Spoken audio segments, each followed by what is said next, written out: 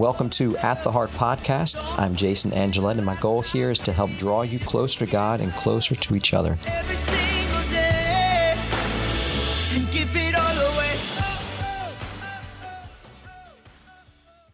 By baptism, we're called to be saints. That's right.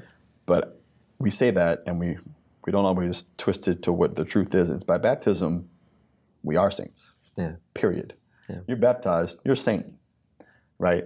It's just your job to keep it. Yeah. To call on the grace to defend against the lies pulling you away from that. That's right. Right. This is where technology comes in with a lot of young people. The things that they're encountering out there on social media or whatever it is, they're being told that they're not. Yeah. They're being told that they're not saints, that they're made for less, they're not capable of that much, that the things out there that they should model themselves after are significantly more mundane and just physical, and that's it. Yeah. So we have to not only teach them and tell them and show them otherwise, but we have to be otherwise to them. Be saints for them, be saints to them, so that they can see the lived ideal of what the bar really is. And whether you're a parent or a grandparent, or you're a teacher or a coach, or you're director of the diocesan youth or Willwoods or whatever, it doesn't matter, right? Maybe you're flipping burgers. I don't care. It's your job to live the bar. Yeah.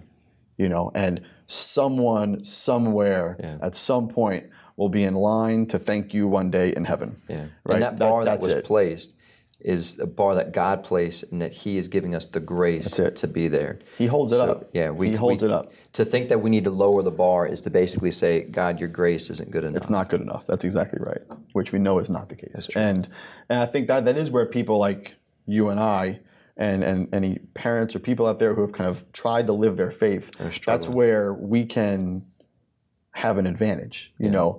God has shown off to me. And it's my job to testify to that, to tell people, listen to what God did. Timmy, I appreciate your time, brother. I want to just ask one last question. What is it that being in ministry for so long, why have you continued in this fight? That's a good question. why are you, what keeps you focused and on point of this mission that you're on, this ministry? The quick and easy answer is a very holy wife. Praise be to God. The longer answer, even pre-wife though, is, the disciples on the road to Emmaus. Yeah. He shows up, walks with them, talks to them, teaches them, and breaks the bread, and he's gone.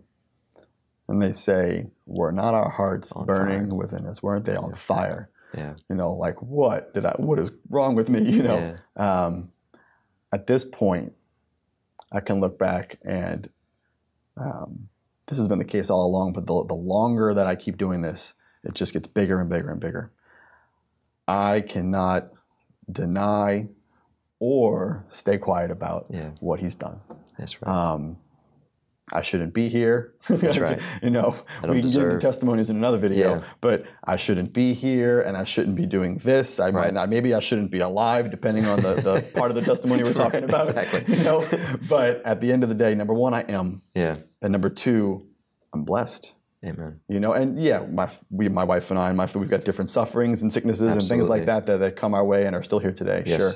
But at the end of the day, He always has given me exactly what I needed, whether I liked it or not. Right. If I'm being honest, He's always given me exactly what I needed, and I can't say the same for anybody else. Praise God. And I can't shut up about that. That's it. And don't. Not happening. I hope you were encouraged by our few minutes together. If so, please review this podcast and share it with your friends. Until next time, God bless.